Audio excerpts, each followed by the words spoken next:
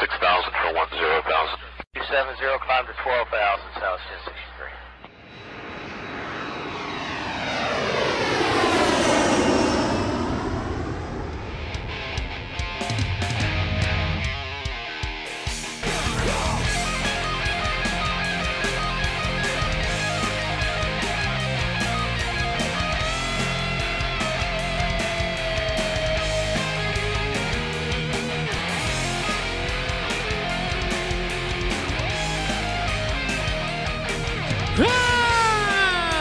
Alright, everybody, welcome to Frequent Flyer. Here it is, Thursday, January 18, 2024.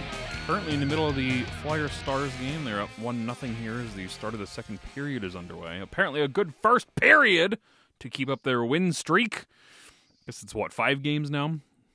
4 games, 5 games? Is this game 6? Doesn't even matter. Who cares? We got the other things to talk about besides this win streak, and there's plenty of it here. Mike Gauthier was on the shelf tonight. He's IR, week to week. He'll be back sooner or later. But Manny is, in fact, joining me tonight. So, Manny, what's going on? Not too much, Dan. Greetings, salutations. I hope you didn't get Mike's diagnosis from the Flyers medical staff. Yeah, out indefinitely at that point. Yeah, I kind of feel like we got on autopilot, but Mike, we miss you, and we'll definitely see you soon, man. Yep, he'll be back. We're looking for 5 games on the win streak, by the way, once I pulled up the schedule here. Before this game concludes, 24-14-6 for 54 points, 44 games in the season, second in the Metro, although this is very close. Just 11 points separate the Rangers, who are in first place, from the Devils, who are in 7th. So, very tight Metropolitan Division here. The Flyers win streak keeping them afloat, but man, they stumble even just a little bit. They could be passed up pretty quick with how tight things are right now. Yeah, for sure. I mean, listen, we've passed the halfway point of the season. They're still doing well. They're still winning games. They're still trying hard. They're still outworking teams. I mean, it is what it is. This is kind of the team that I think we're going to see now the rest of the year. But you're right. I mean, listen, it's all about streaks in today's NHL. You win 4 or 5 in a row, you vault teams and you get to start banking points. You lose 4 or 5 in a row, and you've got, people are talking about firing Coach Keefe over here in Toronto. And then you look at, like, earlier in the year, Edmonton was dead and buried, and now they're like 1-10 in a row. Something like and now that. They're like a point out of third place in the division or second. It's a crazy league. It's a streaky league, and that's the way it's going to go. Streaky teams are going to survive. Well, last time we talked, we did a breaking news audio for the night of the Cutter-Gauthier trade for our initial reactions, and the shit has not stopped flying over the last, week and a half, 2 weeks now, and I have spoken at length about this Cutter-Gauthier fella and this whole thing, but you have any extra thoughts on Gauthier and this whole situation over the last few weeks since the last time we spoke? No, I mean, he's a dick. I think that I think the Flyers screwed up something along the way in terms of communication, and I don't understand how. But once this guy made up his mind, I mean, he's pretty stubborn. And to not even take a phone call or a meeting, whatever, it is what it is. I still think that both sides have some semblance of blame. Yes. But it is what it is, and it's over now. And I don't know. The Flyers got a potential top, pairing defenseman. And, if you were to tell me when Danny Briere got hired or at the beginning of the season that the Flyers would be potentially addressing a top line center and a top pair defenseman this season, I don't know if I would have believed you. And they still got to get that center. And it sucks that they lost a good prospect in Cutter-Gauthier in order to get a guy like Jamie Drysdale. But we'll see. This is like it could either be like the best thing that happened to this team, or it could be, just more of the same. But so far, so good. And it's promising. I've liked what I've seen from Drysdale so far. Making an attempt to actually solve a problem here and now. During the summer, they acquired Helga Grans from the Kings, who has been very not good in Lehigh this year. They drafted Oliver Bonk. I always want to say Radek Bonk, always. Oliver Bonk, who is a right-handed defenseman, but he's a few years down the line. Drysdale's the one person that here now you have a young guy that's here in the lineup, and so it was a good move. Losing Gauthier sucks as a prospect. I think they were banking on all of their offensive faults being fixed by Gauthier's arrival, and that is now not going to happen. And this is kind of the biggest story next, is now the ball's in Briere's court. Now you have to address your lack of center depth, your lack of forward scoring, your power play struggles. And now they no longer have Gauthier to come in and save the day to make that happen. So glad they got Drysdale, but the work is not done yet when it comes to addressing long-term holes in the roster. Nope, it never is. And based on everything that I'm reading on Flyers Twitter, fans seem to want to just re-sign everybody. Oh. Give everybody a 5-year, 6-year, 7-year deal. You know what? Let's re-sign Nick Seeler. Let's re-sign Walker.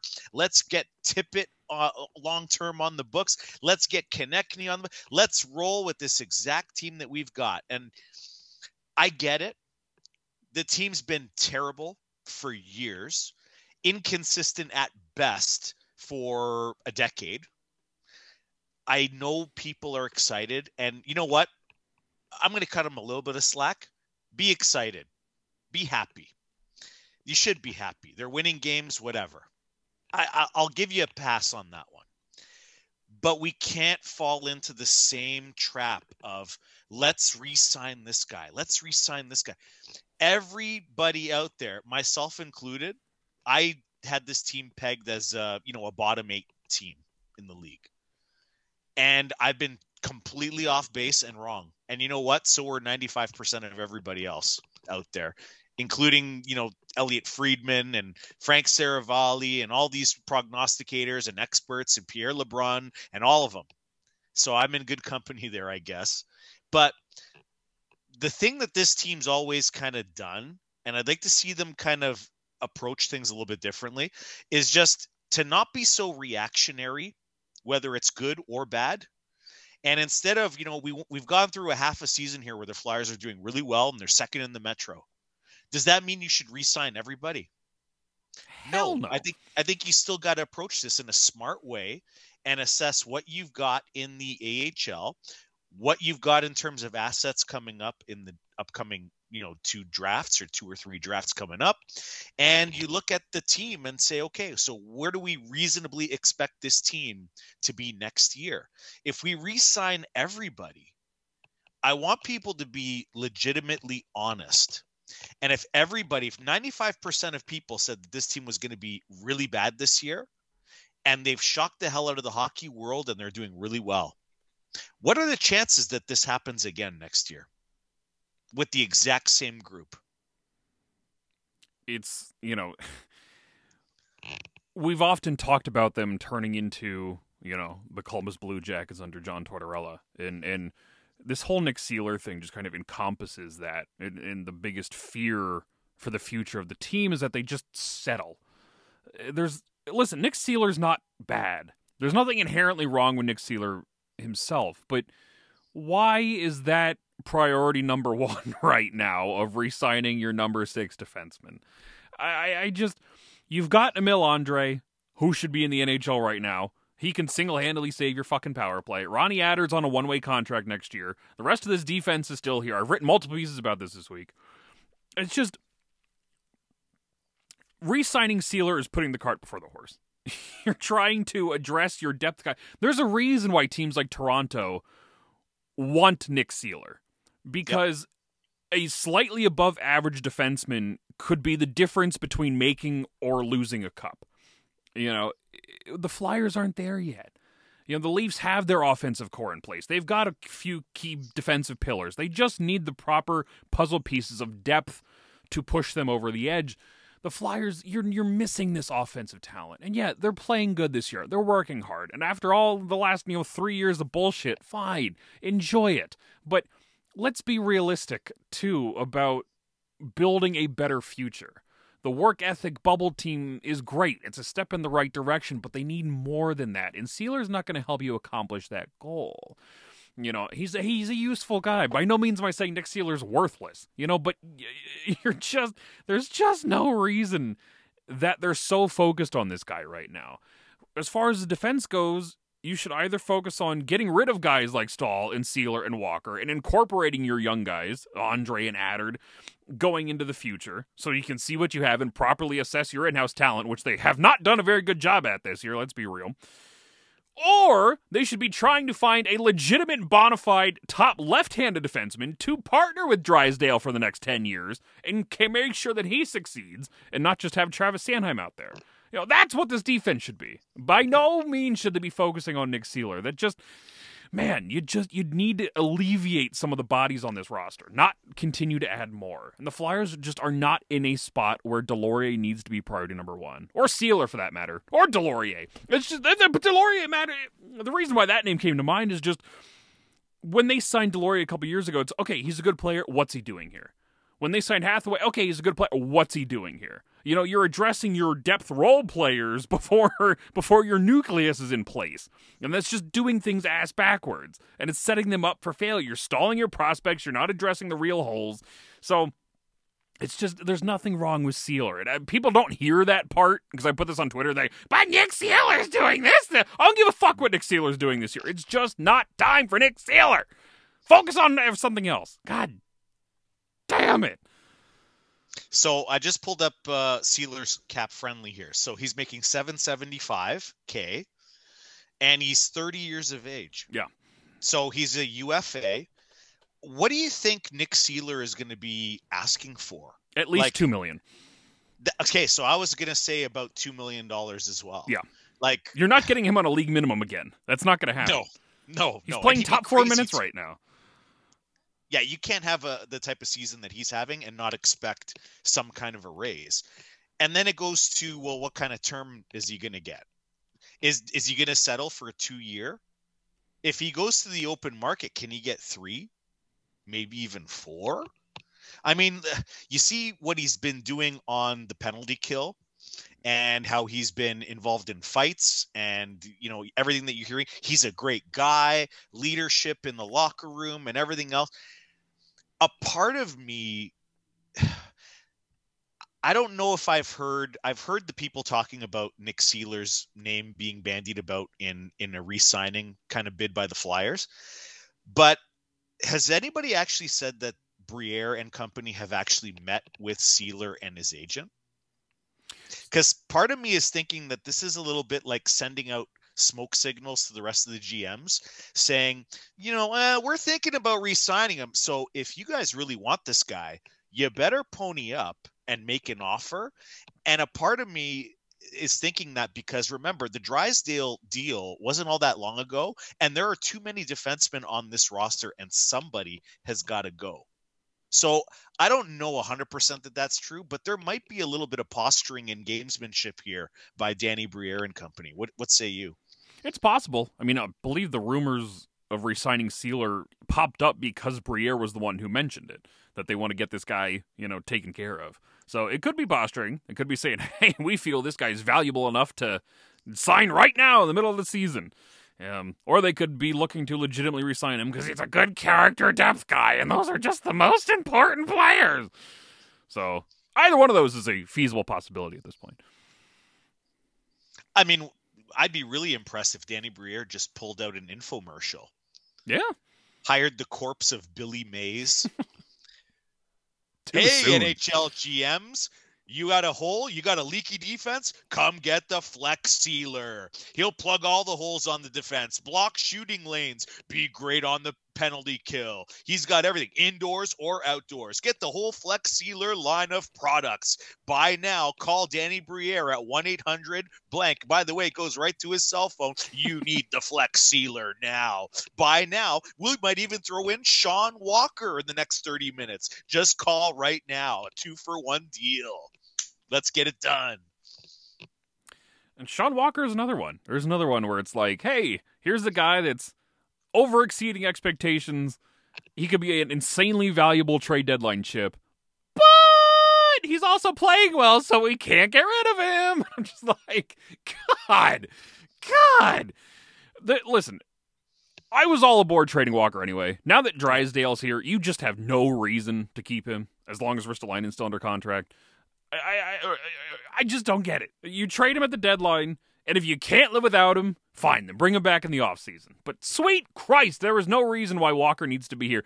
They're going to retain him. They're going to make the playoffs. They're going to get blown out of the water in the first round, and then he's just going to walk in free agency anyway, and they're going to pass up on a potential first-round pick just so they can make the playoffs. It's dumb. Get rid of all these guys. Fuck me. Selling at the deadline should not be this complicated for anybody. Well, no, especially since the bulk of the work and, the carrot or the reward was you got Jamie Drysdale. Yeah. So Jamie Drysdale is way more important than Sean Walker or Nick Seeler. Like, that guy just vaulted all these guys on the depth chart.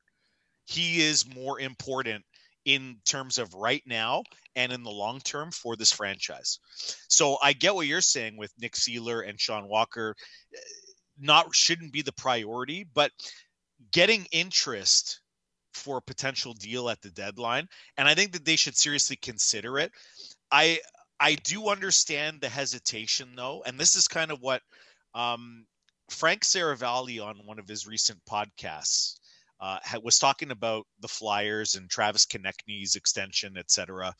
And he talked about this being a nightmare season. And what he kind of talked about was there's no easy answers here. Like, do you blow all these guys out and sell them all, which is what you do in a rebuild, and then you send a weird message to your locker room who's worked their ass off and tried really hard, and they're building the culture and the accountability and all those buzzwords that we've been hearing all season, and to great effect and to great results. Do you buy at the deadline to reward this team for all the hard work that they've been doing? And I heard people on other podcasts saying, well, Cutter Gauthier is going to be the trade deadline acquisition. Well, that's gone now. You don't have that. Oh, God, that phrase again. Sean Gauthier coming back. He's going to be our trade deadline acquisition. Yeah, like it's rebranding the same buzzwords. Uh-huh. And then at the same time, if you don't get anybody and you stand pat and you just keep this group, because this group is just firing on all cylinders and the cohesion and the chemistry is there, and then this team gets blown out in the first round or whatever, and they don't really get anywhere. And if you stand pat in the offseason, people are going to be coming back into training camp saying, this is the exact same group that we had last year.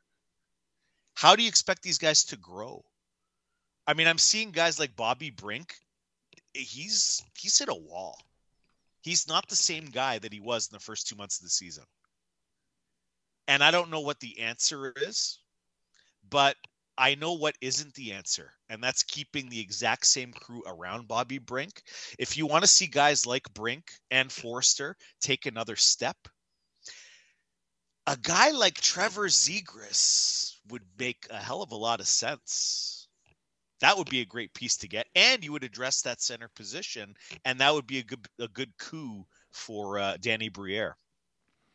Yeah, and that's again, we just kind of talked about, well, they're winning, they're playing the best season in 4 years or whatever it is, but they're not a cup team. I would assume most people can agree on that. I'm sure there's some people out there, they're going to win a cup this year. But on the whole, I would assume most people can agree they're not a cup team, which, okay, so they make the playoffs. They get beat in the first round by the Hurricanes or the Rangers, whoever they end up facing. And you just run it back, what's going to change? Konechny's having a career year. Couturier's doing the best that he can do. Sanheim's having a career year. Are those guys going to repeat their career? Like, Sean Couturier is not going to be in this condition forever. He's going to break down sooner or later. He's 31, for fuck's sake. If they slip up, then you're taking a step back because they didn't make any moves forward. You gotta... This is the hardest part for the Flyers organization because it's the part that neither previous GM was able to do. Hextall had his rebuild, and he was never able to put one foot in front of the other and take the step to putting on a competitive team. Fletcher, same thing, the aggressive retool that was fucking not aggressive at all. You had the 2019 summer with Hayes and Braun, and that was it. He didn't do a goddamn thing for the rest of the time he was here. This is where Briere needs to step up. And they phrased it as a rebuild. This was a rebuild. Are they going to then say, well, we're still rebuilding. We can't add Trevor Zegras and we can't move X, Y, and Z. We just have to run it back for another year to build the culture some more. Or do they say, hey, we had a better year than expected. We're not rebuilding anymore. At least not even going to say the word rebuild anymore. We're just going to try and win. And thus they go get someone like Zegras or go get player X, Y, and Z to insulate the team with legitimate talent. Not worried about signing Seeler or Walker or these random fucking depth guys. Adding legitimate pieces to this team to make them successful so they can put one foot in front of the other. If they make the playoffs this season to get curb stomped by the Hurricanes, they go in the next season, they make the playoffs, they beat the Hurricanes and make it to the second round, and they can progress, step-by-step progress to putting on a winning team. It is ultimately going to be the biggest question for Danny Briere and the front office, because it's something that they haven't done in 15 fucking years since Paul Holmgren was here. Was try and get better year after year and make this team better and make those big calls. It's the kind of just stale nonsense we've been dealing with all these years. So Briere definitely, the ball is in his court when it comes to making these moves for the summer and proving that they can take steps forward and not just settle as a hardworking depth team. Again, Columbus Blue Jackets, hey, we're a hardworking group and we're going to stay that way. Is that all you want to do here? Or do you want to get better and succeed at the end of the day? So, yeah. Yeah, and I mean, listen, there's, Briere has big balls. Well, he's going to have his big boy pants on because, and I'm not trying to poke fun. I don't envy the position that Danny Briere is going to be in because this is a really tough call. Like, do you just stay the course and keep what you got because they're doing so well and the results don't lie? Knowing full well that you could totally take a step or two back next season. Yeah. I mean, the expectations for this team were so low entering this season that any amount of progress would have been deemed a success. And now with this, even if they get into the playoffs and they lose in the first round, even if they get swept in the first round, people are going to hang their hat on. This team did a hell of a lot better than we thought that they were going to be. Yep. There's hope. There's light at the end of the tunnel. And no matter what, next season, there's going to be heightened expectations. And going into next season, other teams, whether they're division rivals or in other divisions across the league, are now going to be looking at Philadelphia and going, okay, that's not going to be an easy 2 points. We went into last season thinking, oh yeah, that's a 2-point game. That's no problem. We can go out, get bombed, do rails of coke the night before, spend an entire week's paycheck at the Rippers and then just go into the game and just have our way with the Flyers. That didn't happen. And it's not going to happen this season. The Flyers have proven that. Next year, teams aren't going to be taking them that lightly. And I don't know, man. I think that there's a real chance that fans are going to have expectations. The bar's going to be raised, and then they can disappoint. And then all the banking of goodwill and, we're doing things for the fans, and the fans are responding and coming back, and they're starting to talk about this team. Thank you, Eagles, for shitting the bed and making that a reality. But you could lose that goodwill. Yeah. And those good feelings really fast. Like, this has got to be something that gets built upon, and you earn trust and you build that trust and you continue to do good things. I don't know what exactly Danny Briere should do because I could see the positives and negatives of any which way. And I wouldn't blame him if he makes a wrong decision here because this is a tough decision for any GM to make, let alone a rookie GM. They need to make moves that make sense for the future. And I think that's why Zegras is such a fascinating option because he's 23. Yeah. Like, that is right what you want. That's why Drysdale made a lot of sense because he's 21. He's right in that age range of what you want your core to be for a little while here. And especially with how goddamn poor this free agent group is this year. The RFA pool is not much better. Pettersson is the only one that's up there. of note, essentially. And, who knows, he could re-sign in Vancouver any day now because they're actually playing well this year. So it's why someone like Zegras makes sense. Do you give up the assets for Zegras? And listen, man, if they are re-signing Seeler and you're bringing Walker back and this defense is staying mainly intact, then they should be trading Emil Andre and Ronnie Attard. If you're not going to play them in the NHL, then package them together and try and get Zegras. There's no goddamn reason why you hoard these prospects to never play them in the NHL in the first place. This is pet peeve numero uno for Dan the Flyer fan right now, is the way they're handling so many of these guys. And if they don't have futures here, then fucking use them for something. This is what successful teams do. And I don't know what it costs to acquire Zegras. I have no idea. Players like that aren't traded every day. There's not a lot of strong reference points for something like this. But it's something that if he's legitimately on the block, they need to consider. They need to take a long, hard look and figure out if it's worth it. Because it probably is, especially now that Gauthier is not here. They don't have that, golden carrot to come in and save themselves. They need to actively do something to help their forward group. So whether it's Zegras or somebody else, once we get a little closer to the deadline in the offseason, names will start bubbling up, and we'll get a little better idea who's out there. But right now, Zegras is the guy that they should be targeting. And I just don't see I've not heard a good reason against Zegras. People are just, well, he doesn't want to play hard and all this shit. I've not heard a good reason against it. The positives far outweigh the negatives on this one. And that would be the guy. They passed up on Eichel. I was a huge proponent of them going after Eichel. And Zegras may not be quite on that same level, but he's pretty friggin' close, without actually getting to that bona fide number one guy. Second tier, but at the end of the day, if he's the guy that fits the bill, then go out and do it, because you got to reward them. I don't know if you buy or sell at buy at the deadline. It just seems like a bit of a waste, unless they have a serious turnaround here towards the back half of the year where they look flat out unbeatable. Maybe you add somebody. Maybe you pull the fucking Chuck Fletcher. We're going to go out and get Derek Grant and Nate Thompson for you to play with.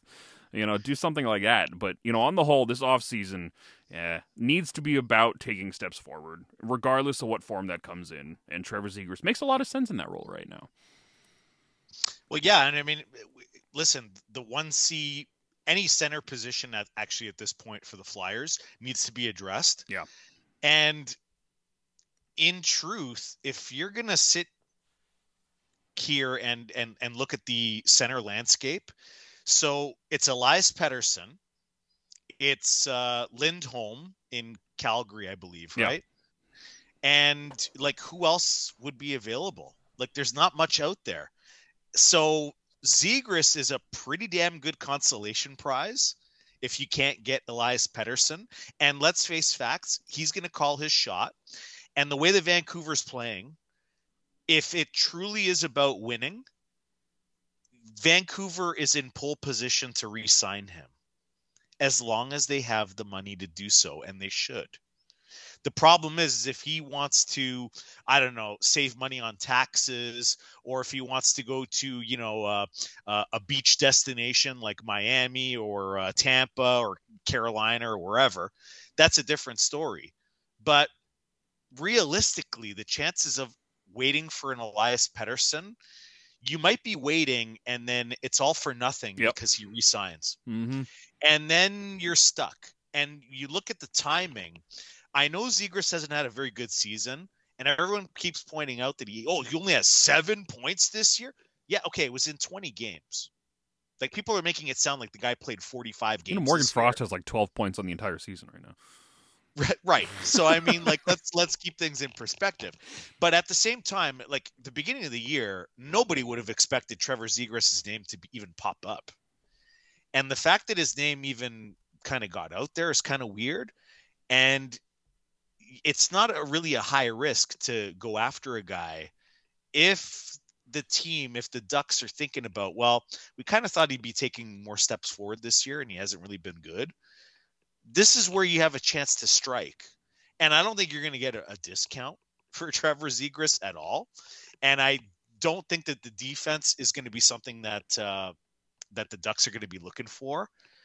I don't really know what they're going to look for, but maybe they're looking for draft capital. Maybe they want more draft picks, and the Flyers have lots of those. And they'll have more after the deadline. Right. And then you pop in, a Bobby Brink, or you pop in somebody else.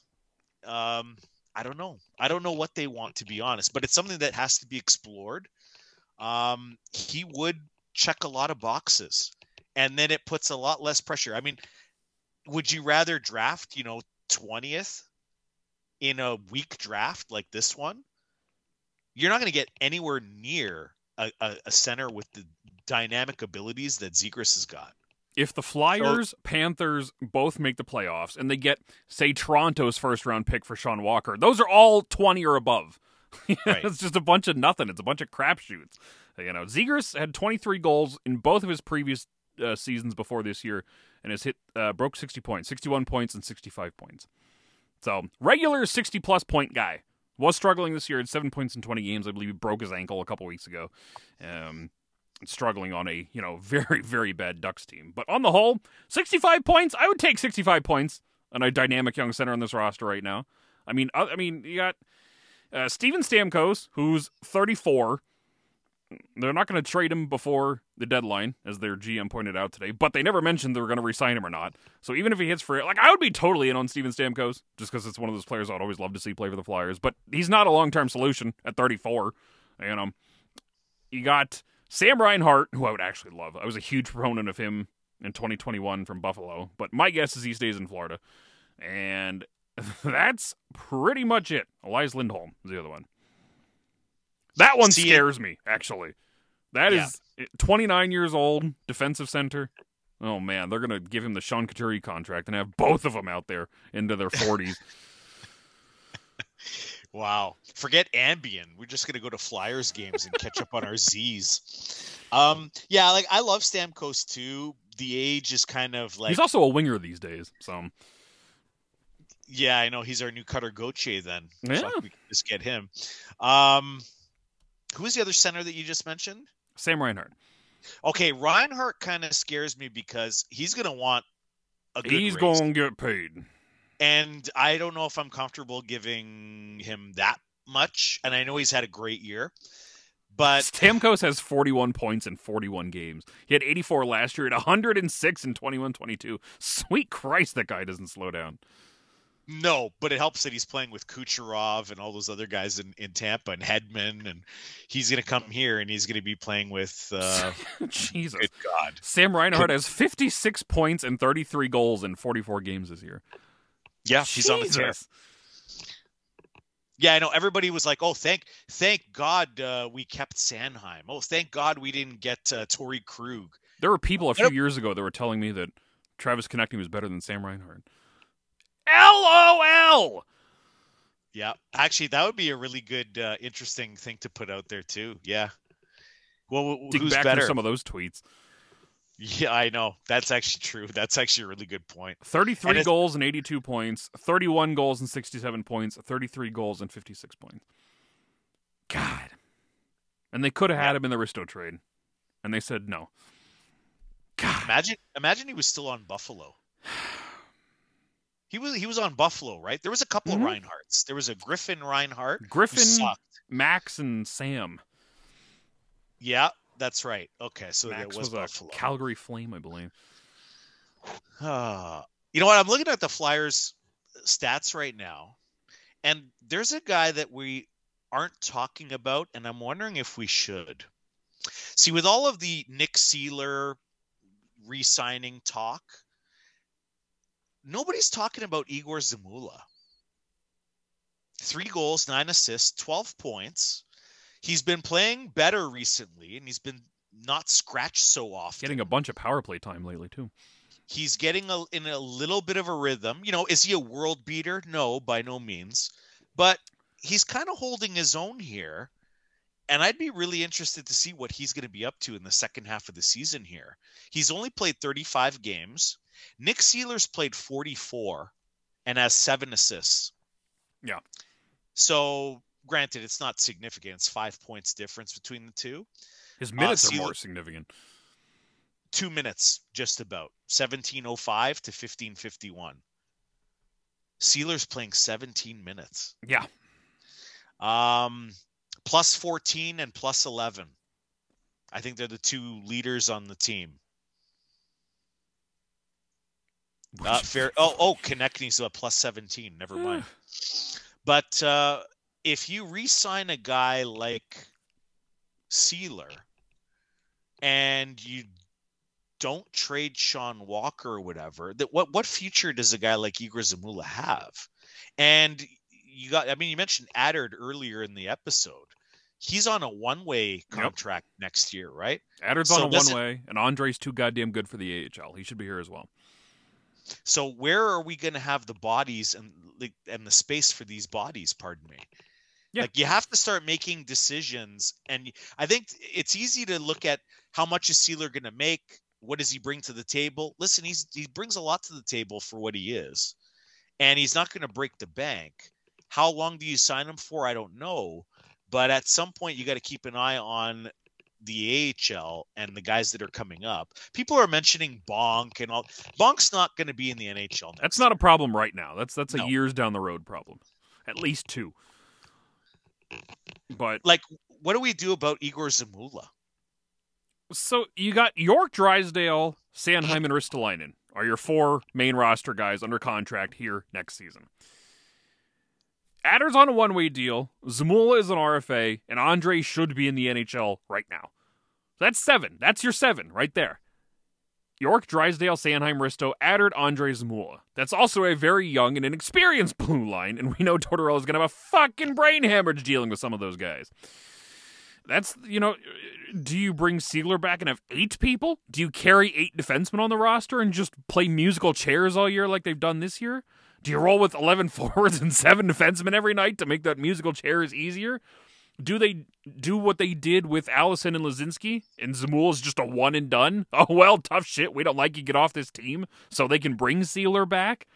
I have no idea, but I would be fine rolling with Drysdale, York, Sanheim, Risto, Adder, Andre, and Zamula. I'd be fine with that.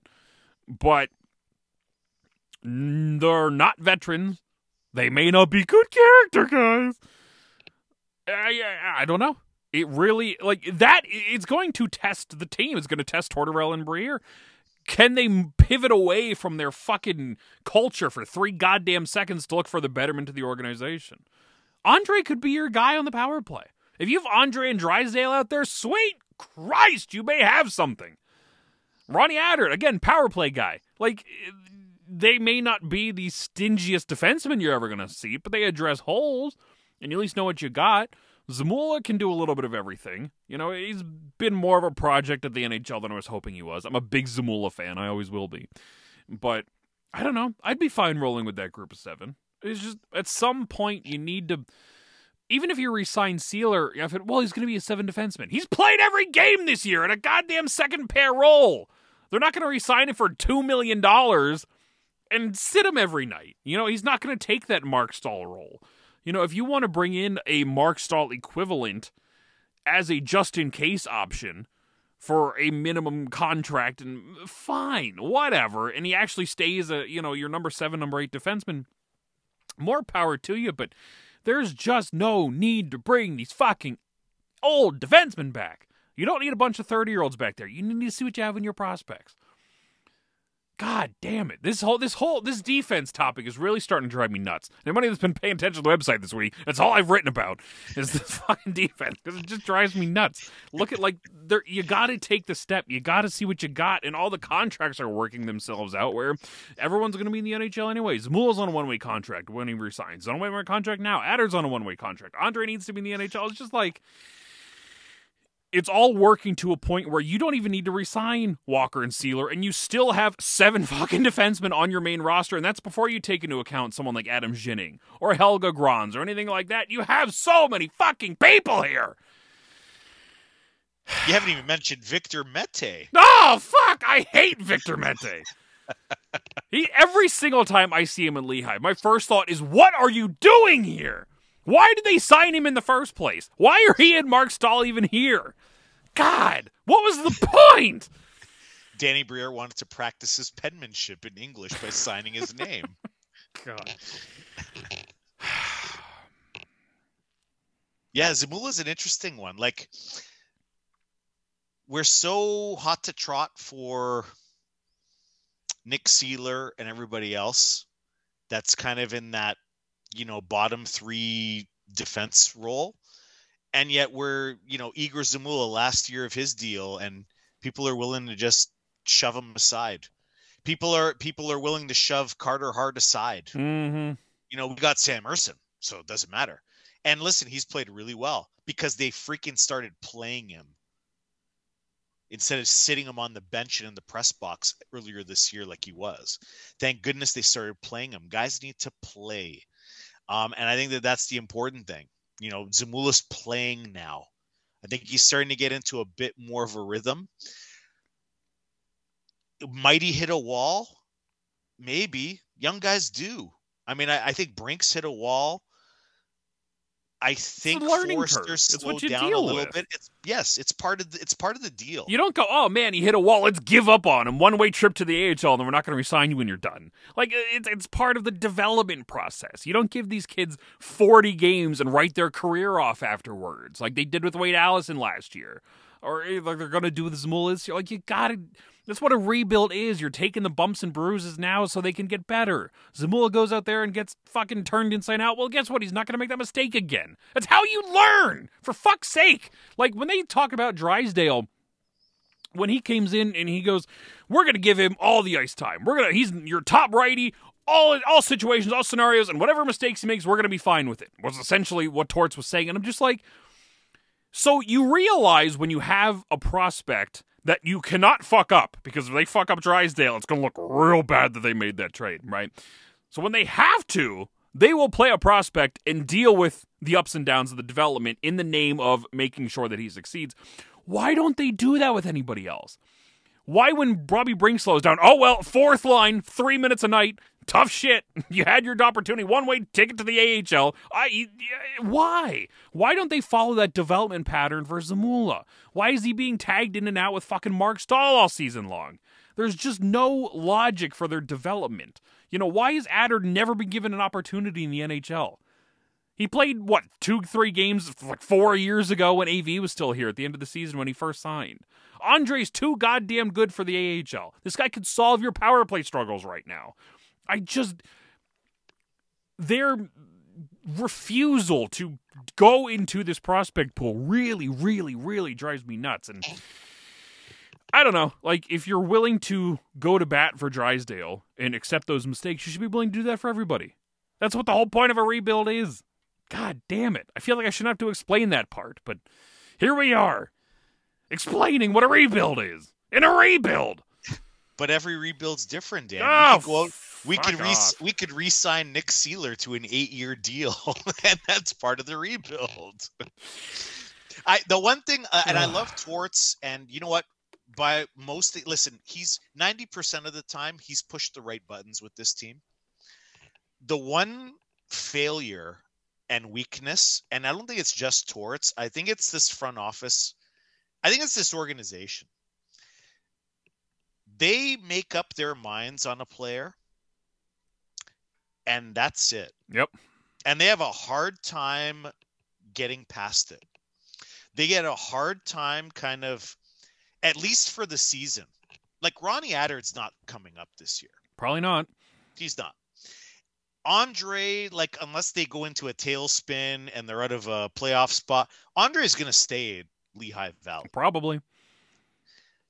And it goes with everybody else. Once they've decided that this is what you are right now, and these are the guys that we have on our roster right now, that's it. It's done. It's set in stone. Yep. And there's very little maneuverability or adaptability to change that. Next year in training camp, it's like they kind of look at it again, and depending on their roster and who's here and who they signed and who walked away in free agency, whatever the case may be, then that's when things open up. And it's based on, well, we've got 2 spots open. Now we're going to have a competition for who's going to get those spots. And then if you play ball and do the things that they want you to do, then you got a shot at it. And if not, and you don't get that spot, then you get locked and pegged into a certain role and slot in the pecking order, and you're not going to deviate from that for another year. Yep. Yeah. That's kind of concerning for me. It's a gigantic problem. And, like, Bobby Brink, there's been rumors as of late that he may get demoted because he's clearly fallen out of favor. The reason why it hasn't happened already is because your top 3 options for a recall are Lazinski, Allison, and Ollie Lexell. And all 3 of them, you're not coming up. You're stuck in the AHL. We made your decision on you. Yeah, that's exactly what it is. There's no movement. Like, if Brink goes down, that's a one-way ticket. He's not coming back unless somebody gets hurt.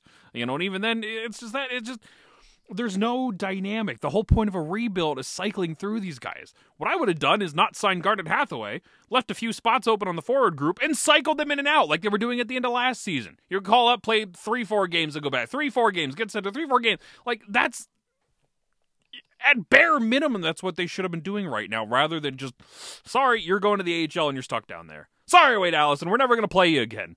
Doesn't matter that we didn't give you a fair shake. You didn't impress during camp, you're going down. It's just like, it's a massive problem that they're doing here. And it's the kind of thing like, this has been a relatively healthy season. So they've not had their backs against the wall to make these decisions when it comes to call-ups yet. But the fact that they're not doing it naturally during a rebuild, quote unquote, pretty much makes your point anyway. Yeah, pretty much. I mean, it is. Bobby Brink was benched in Minnesota. Yeah, because Torts is an asshole. Well, I mean, he has the right to do that. The question is whether or not you should use that right. I didn't have a big problem when they did it to Sanheim last year, so I'm going to try to be consistent. At least Sanheim's a veteran. At least he's been to Calgary before and will be in Calgary again. That was Brink's first time playing in Minnesota as a professional. Point. That is a good point. Yeah, in his first year. Oh, you brought 300 friends and family here? Oh, tough shit. You're in the press box. We just have to play Nick Delorier. He needs to go out there and get punched in the head for our amusement.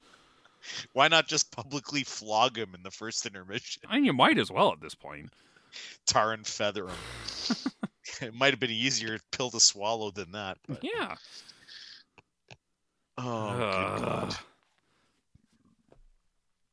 I don't know.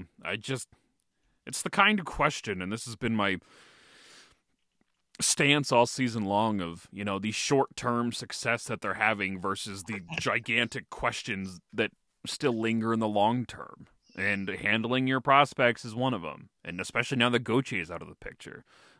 What do you do at forward now? Why isn't Ollie Lexell in the NHL?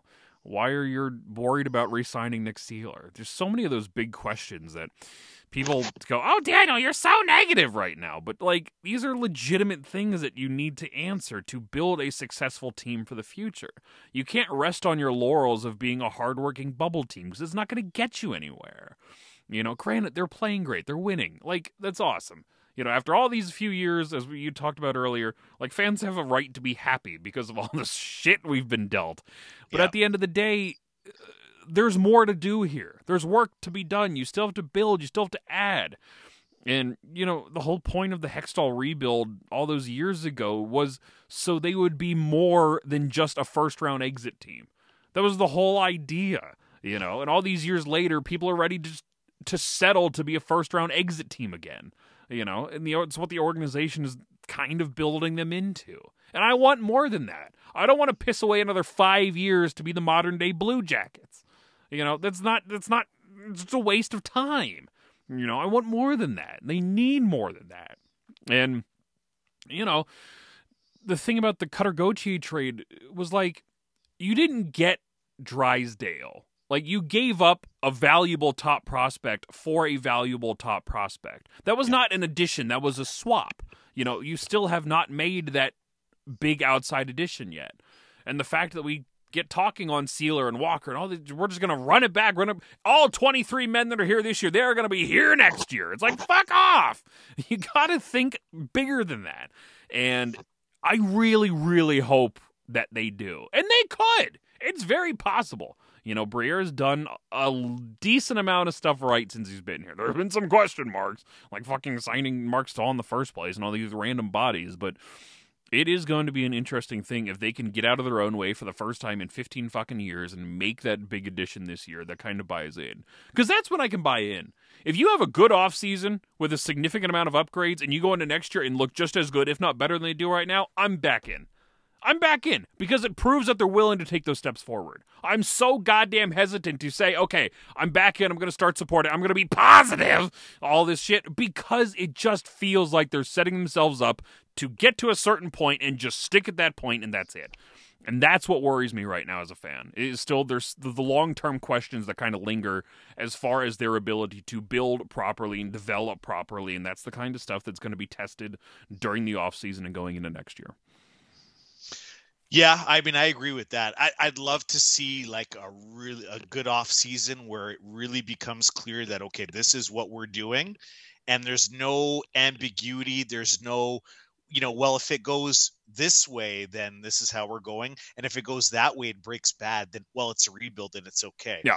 I'd rather see them have like, this is what we're doing, and come hell or high water, this is what we're doing. And you know what? Sometimes are things going to go their way? Sure. Are things sometimes going to not go their way? Yeah. And you know what? That's part of the process. That's part of having, a new front office and leadership group making the calls, and ones that don't have that much experience. That's why this decision here at the trade deadline coming up, which is only about 5 weeks away, March 8th? 5 or 6. Yeah, something like that. 6 weeks away. That's not a lot of time. And there's some pretty big and important decisions to make here. Yeah.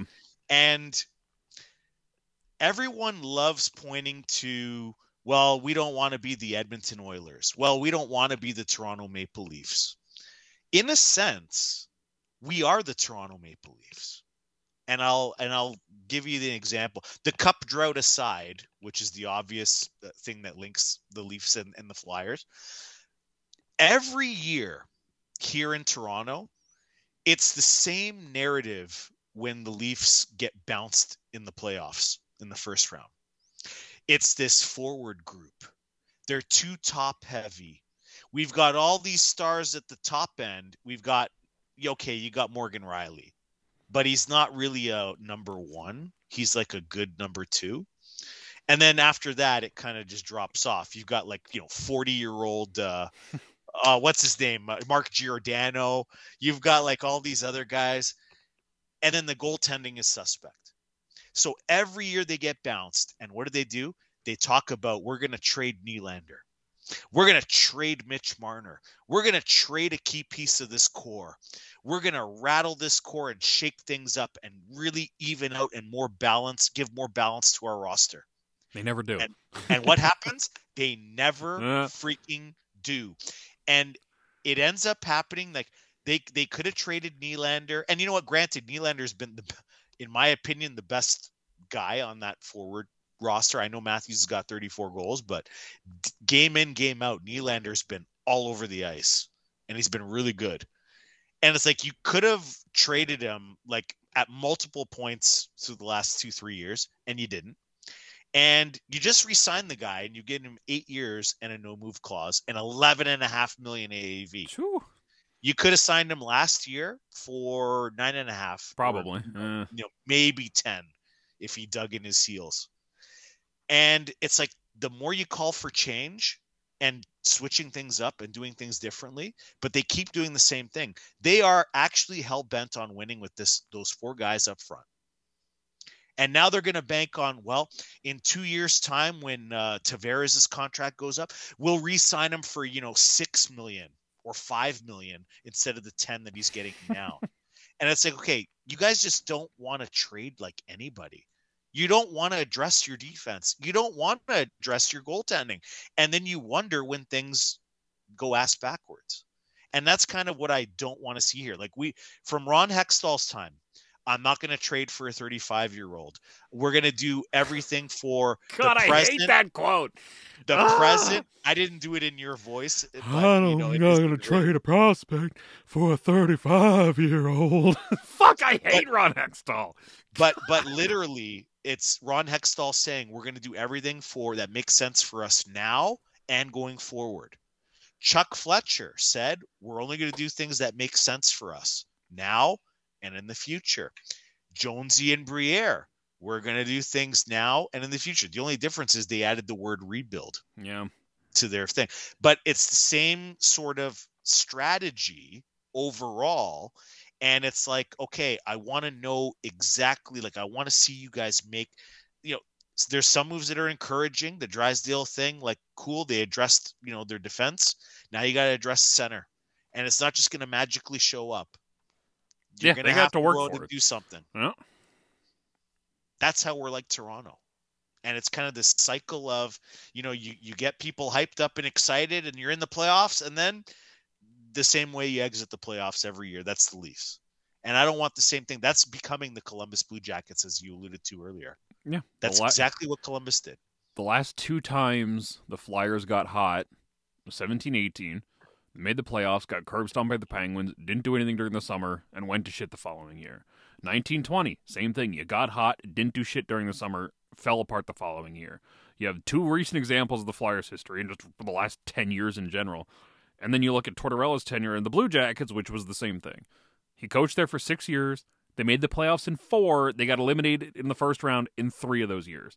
One of them, they upset the Lightning, and then they got fucking killed by the Bruins in the second round. Yep. It's just, there's that recent trend of both coach and organization of getting to a point and not wanting to be hands-on enough to make the hard calls to win. And that frightens the shit out of me right now when it comes to the future of the Flyers. And, the Drysdale move is definitely there. It shows something. But again, as I alluded to earlier, that was a asset for an asset. That was not an addition. It just so happens Cutter Gauthier isn't here right now. And as much as we want to downplay Cutter Gauthier and pretend that he sucks, and you want to pretend,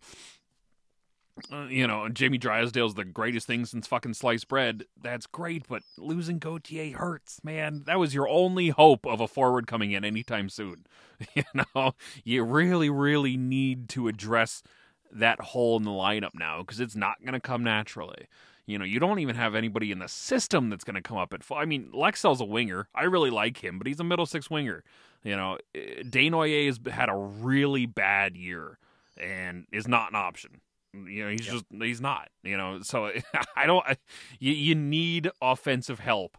And Tuamala and Lexell are great, but I don't think they're legitimate top guys. I think they're probably going to be solid middle sixers when the time comes, but you need that high-end offense, and there's no easy way to do it. It's going to cost you a lot of money in free agency, or it's going to cost you assets in a trade, but you have to make it happen for the betterment of the team. Plain and simple. Well, I mean, Desnoyers was always going to top out maximum, if everything went right, as a 3C. Probably. And hey, there were people out there talking about him like he was going to be a top 6 forward and whatnot. And you know what? Last year, he did look like it. He set a Lehigh Valley Phantoms goal-scoring record last year, for Christ's sake. Like, he looked like a legitimate bona fide middle 6 center. This season, not even fucking close. Yeah. He's got like 3 goals or something. Like, I don't know what happened with this guy, but he got hit hard, whatever it was. I do find, though, but that's the homerism in the fan base. So, like, everyone was licking Cutter Gauthier's asshole for the last, 2 years. And now that he did what he did, that it came public, now he's public enemy number 1. And that's understandable. But people are reaching when they basically think that we ripped off the Ducks. Yeah. We didn't rip them off. It was a good trade for both teams. Yeah. Like, as long as Drysdale can stay healthy, it works out well for both teams, I think. When Cutter Gauthier is potting 50 a year in Anaheim for the next decade. Yeah, Cutter Gauthier is going to be scoring goals. Yeah. And I wouldn't be surprised if I'll say this nice and early, and fans, before you come at me with the tiki torches and whatnot, my prognostication skills are not very good, as I obviously picked the Flyers to do really bad this year. I think he'll be a Calder Trophy finalist He could be. next year. Yeah. I think he will. He's going to be very motivated, and he's going to be playing with Leo Carlson, and he's going to be playing with other young players that are going to be able to find him. There will be opportunity for that guy to score some goals next year. He might be a minus 50, but he might score 30 some odd goals for sure next year. I think Jamie Drysdale was like a minus 45 or something like that when they acquired him. It's like, Jesus. Shows you just how fucking bad those Ducks have been lately. But, yeah, it'll be interesting to see how we go on from here. But I think we're About an hour. We'll call it a day here. Did a show with Spots the other day. Sisterly Pod just went up. We're gonna have people on this week. That's for sure. I don't know who yet. We'll figure it out. Got plenty of time. Plenty of shit on the website, brotherlypuck.com, at Dan the Flyer Fan, at brotherlypuck, _pod, Dan the Flyer Fan _jerseys over on Instagram. And stay tuned, everyone, for an update on Flyerside Chat. That's all I'll say for that right now. And Manny, where can people find you on Twitter? At Manny Benavidez, and as always, brotherlypuck.com. The latest CHL Junior Hockey Canadian Prospect Report for the Flyers is out. Check it out. And I know you don't want to say anything about Shane, but is he with the Vatos in that prison? Yeah, he's in a Guatemalan prison right now. Did he have to shank a guy? Did he find? I sent him a message. Go find Martinez. A guy in there was human trafficker. He'll get you good. He'll protect you. Yeah, I'm getting him out, everyone. I got some connections. Don't worry about it. He'll be back soon. But yeah. All right, everyone. Until next time. Goodbye and good nights.